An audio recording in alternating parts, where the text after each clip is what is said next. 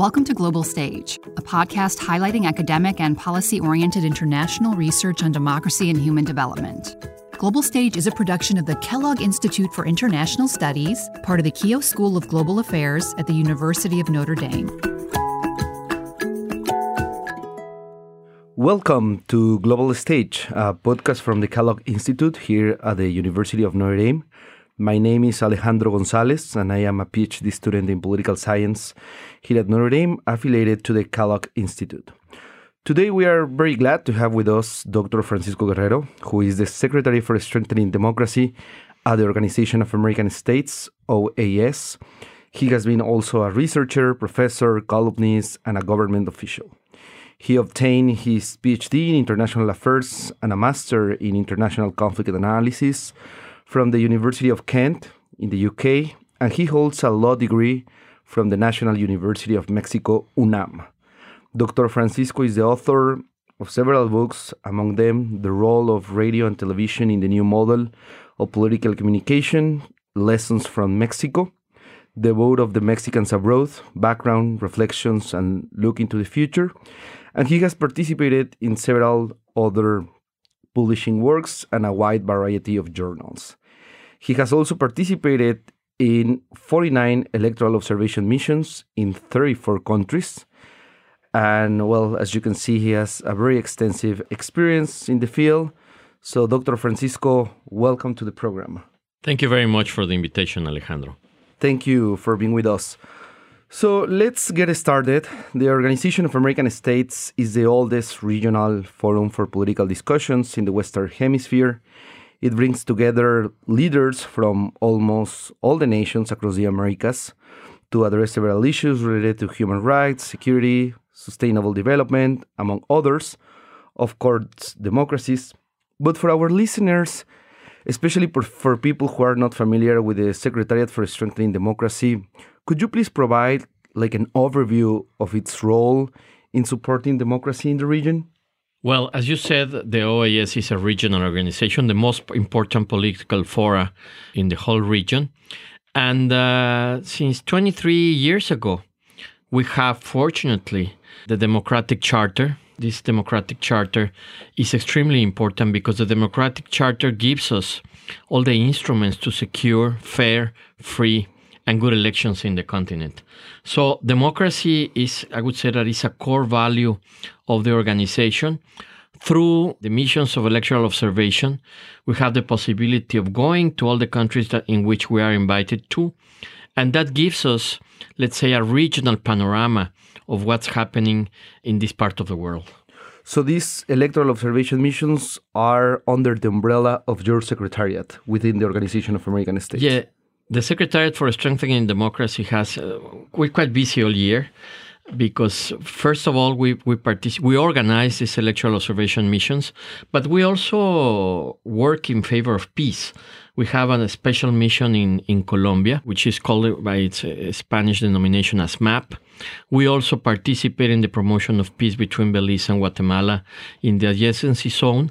And we are also very much involved in special missions when it's necessary. The most recent case is what happened in Guatemala, in which in that country, in that Central American country, the electoral process was in danger. And through our secretariat, we were able to help out the Permanent Council and some other countries in the region to defend democracy. And unfortunately, now President Arevalo is in power. He won the election.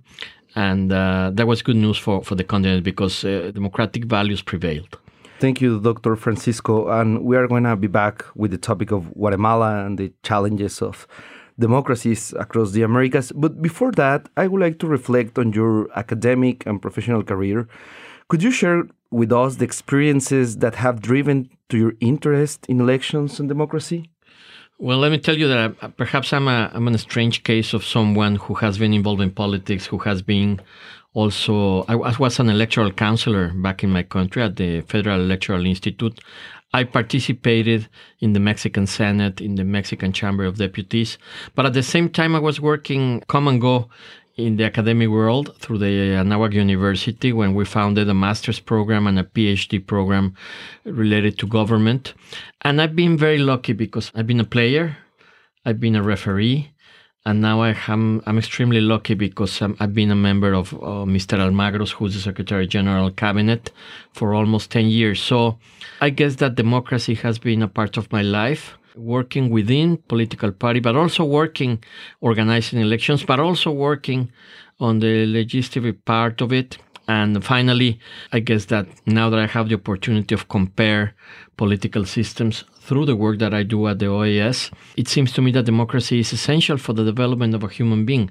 So it's very close to my personal biography, if you could say so. Yeah, I understand. And it's a very impressive career. So let's move now to the discussion of democracy in Latin America. What, in your view, and after all these experiences that you just mentioned, are the key challenges that the region faces in maintaining democratic institutions and, of course, in continue conducting free and fair elections? Well, I think there are so many challenges that we're facing. The most important one is poverty. As you know, Latin America as a region is the most unequal region of the world, even more than Africa, even more than Asia. That creates a lot of problems because politicians sometimes do not have the opportunity of tackling down all the issues related to social injustice and inequality. But on the other hand, also after the pandemic, and now that we're in the middle of two wars, easy to say, but we have to remember that the world is facing military conflict in the Middle East and in Europe. All these elements together create a fact of polarization, particularly a very strong polarization in societies. Through the social networks, particularly internet, you can see that now polarization is becoming, I would say, creates damage on the democratic system.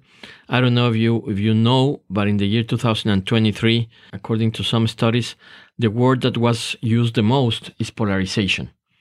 So polarization has been always a part of politics, but now I think we're living some sort of toxic polarization in which the voters sometimes do not have the possibility of evaluating properly the offers that political parties and political leaders are putting on the table, and sometimes they react more in terms of fanatism or these echo chambers that we see particularly in internet. So you don't act as a citizen, you act as a believer. Or some people say that you can even be a member of a religious cult instead of being a member of a political party or have your own views. So this polarization, this toxic polarization, I think is creating a lot of damage. And if you put that together with social inequality, with the lack of opportunities, and all the economic consequences of the pandemic, particularly in the life of people who are struggling, has created, and I would end up with this, a wave of immigration that we hadn't seen in the past. Just to put some numbers in context, 12% of the population of Nicaragua have fled the country because of the dictatorship of Ortega back there. The same happens with Maduro. Almost 7 million Venezuelans have fled the country.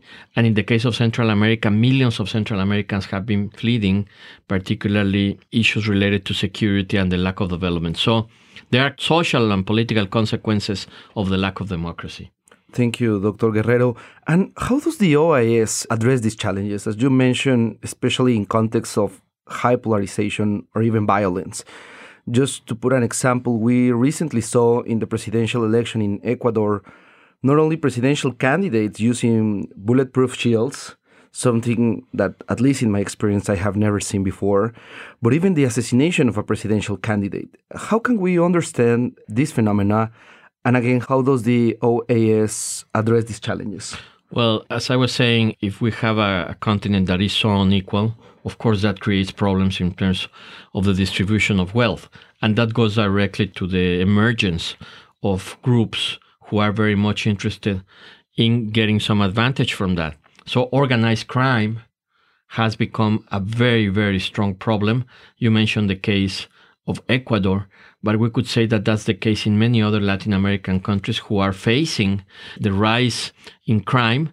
And that's something that has an impact on democracy, particularly because even though we have to recognize that during the pandemic, the participation of voters remained and people showed that they wanted to participate in elections, that doesn't mean that also the fear that is created by the dark money that comes from organized crime, that comes from narc groups, has an impact on what's happening in the field.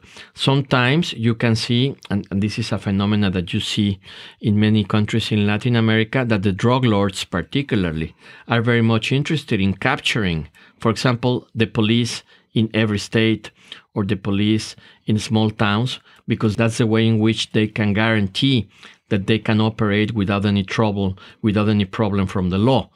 And that's a phenomenon that we have to study in the future because it has a greater impact than it had in the past. Thank you, Dr. Guerrero. And going back to the topic of Guatemala, what lessons can we learn from the recent experience of the presidential election? And to what extent, what was the role of international community and the civil society in avoiding a constitutional breakdown in the recent election in Guatemala? What's your take on this? I was lucky enough to be participating in the whole process as an international observer. And what I can tell you is that the case of Guatemala is a special one, because nevertheless that Mr. Arevalo won by more than 20 points in the second round, that didn't mean immediately. Because of the waiting, there's a 6-month period waiting between the final result in the election and the possession of the new president. You could see that many interest groups within Guatemala were interested, particularly some interest groups that are very much embroiled into the judicial system, that they didn't want Arevalo to become a president.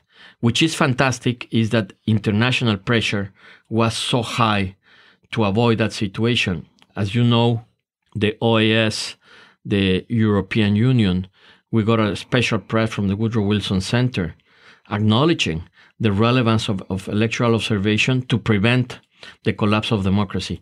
I think that for the first time in many, many years, you could see that governments from the left, from the center, from the right, they went together to defend the principle of democracy. And at the end of the day, democracy prevailed because according to the opinion of I would say the whole world, everybody knew that Mr. Arevalo had won properly and that he was about to be robbed by means who were not legal, by means who were looking to stop his arrival to power. And that's a good lesson. The lesson perhaps would be that democracy is not a given. Democracy can be something that can be easily be lost if you don't support institutions, if you don't take care of the will of the people. And that's an emergency call, I would say, for the system in order to take more care of democratic institutions. I can see a pattern. It's not only the case of Guatemala, but it's a pattern that we see everywhere of people, even within the government, trying to weaken the democratic institutions. And I'm talking about particularly the electoral courts, the administrative institutions who take care of organizing the elections. Of course, if we don't have these institutions very strong, it's very easy to try to get rid of the popular vote. And that's something that it could be a tragedy. So I think we have to pay attention to that. And nevertheless, that the Guatemalan experience ended well, that doesn't mean that we are not seeing this in the future. We can see this in the future because the main problems that caused the Guatemalan situation still remain in many countries in the region. Following up into that point and taking into consideration your experience in international electoral observation, so in academic discussions, the involvement of international organizations in domestic politics has been subject of extensive debate. While some people argue for a more direct and impactful role of multilateral organizations such as the UN or the OAS, there are other people who advocate for a more limited involvement of these organizations, especially for the historical past of many countries in the region. So how do you see the role of international organizations, particularly in situations where democracy is potentially at risk?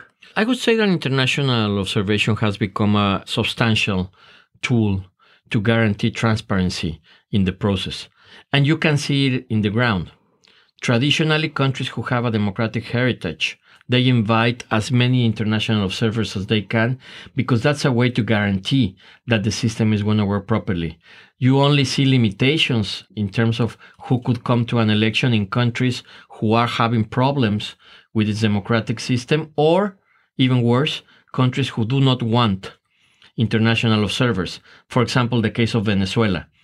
The Venezuelan regime is fighting hard not to have any proper international observation because they are hiding so many things, not only because of the system, but also because of the role of the opposition and how they are trying to prevent candidates to participate. So I would say that respecting, of course, international law, respecting domestic law, and according to the agreements that the OAS signs with each country, in which there are some rules and procedures that have to be followed, international observation is essential in order to give transparency to the process. Thank you for that, Dr. Guerrero. So looking ahead, what do you envision for the future of democracy, not only in Latin America, but also globally, especially when it comes to the use of AI for political campaigns and politics? So how do you see the future and the new challenges for democracy? It's a very uncertain future. You already mentioned the role of artificial intelligence. Imagine all the deep fakes that you can create during the process. That's something that we didn't have in the past. But also with polarization, with misinformation, with black campaigning in many other countries, what we're seeing is that for the citizen, it's very complicated to discern different political offers between political parties. And the other thing that I see as a huge problem is that sometimes for citizens who already are trapped into these echo chambers in which they only listen and they only pay attention to opinions who are along their beliefs, putting that aside, receiving wrong information or fake information is even more complicated and more challenging. I guess that the answer in terms of artificial intelligence is, first of all, I think we're going to see in the next few years some sort of regulation from the government in order to see what sort of tools are permissible for democratic competition. But on the other hand, also, I think we have to revive journalism as a way of having a counterattack to all this fake information, to all these deep fakes, to all these lies, these bot factories that we have working day and night trying to create information that is false and that we know is false. So the challenges are huge. But on the other hand, I always try to be optimistic. And on the optimistic side, I would say that citizens in general know the power of voting. And voting is important, because the only tool that we have to give our opinion and to change governments in a democratic manner. So it's going to be, we don't know for sure what is going to happen with artificial intelligence, but what I can tell you is that if the system was under stress, now it's going to be even more than it was before. So to conclude our interview for today, and having engaged in more than 49 electoral observation missions across more than 35 countries, could you share the most significant insights or key takeaways you have gained from these diverse experiences in several countries, maybe from a comparative perspective? Well, it's complicated to compare so many different countries, but I have one issue that makes me optimistic. And is that during the pandemic, in which it was very difficult to travel, it was very difficult to be together, it was very difficult to go and vote, people decided to go and vote. We didn't have any cancellations. We didn't have any elections that didn't happen. All the electoral calendar in the last 3 years has been taking place. And that shows that, in particular, Latin Americans, of course, the whole continent, but in particular, Latin Americans, are very much enthusiastic about voting. What worries me now is that we go, we observe, we have a good election or something that is close to be good, but the problem is not the election in itself. Is the quality of governing. And the Inter-American Democratic Charter not only speaks about elections, it also speaks about good government. And I think that the huge debt that we have in democracy now is that sometimes when the candidate becomes the president, not necessarily the results are there. And people are getting tired of that. And that's why sometimes you see the eruption of populism, or you see the eruption of other political situations in which people have the enthusiasm to vote, but then they get very disillusioned with the quality of government. But I would stick with the enthusiasm that I've seen in all the countries for voting. I think that's something that we didn't have 40, 50 years ago. People were not used to vote. Now I can see that women, that young people are participating more, and that's something that should awake some sort of optimism in such a dark moment that we're living now. Thank you, Dr. Guerrero, for your response. Just to summarize a little bit, so one of the challenges, or a few challenges that you see ahead, are poverty, inequality, problems related to justice, and of course, environments of high polarizations. But again, also the quality of governments. People are disappointed when they vote for someone and that person doesn't deliver in the way that people were expecting for them to do it. So, well, thank you so much, Dr. Guerrero, for sharing your insights on democracy, its challenges, and the role of the Organization of American States. It has been a great conversation. To our listeners, thank you for joining us today. Stay tuned for more engaging discussions. And thank you so much again, Dr. Guerrero, for your time. My pleasure. It's a pleasure to be at this excellent university. You've been listening to Global Stage, produced by the Kellogg Institute for International Studies. Listen to other episodes here or wherever you get your podcasts. Global Stage also can be found online at kellogg.nd.edu or by asking your smart speaker to play Global Stage.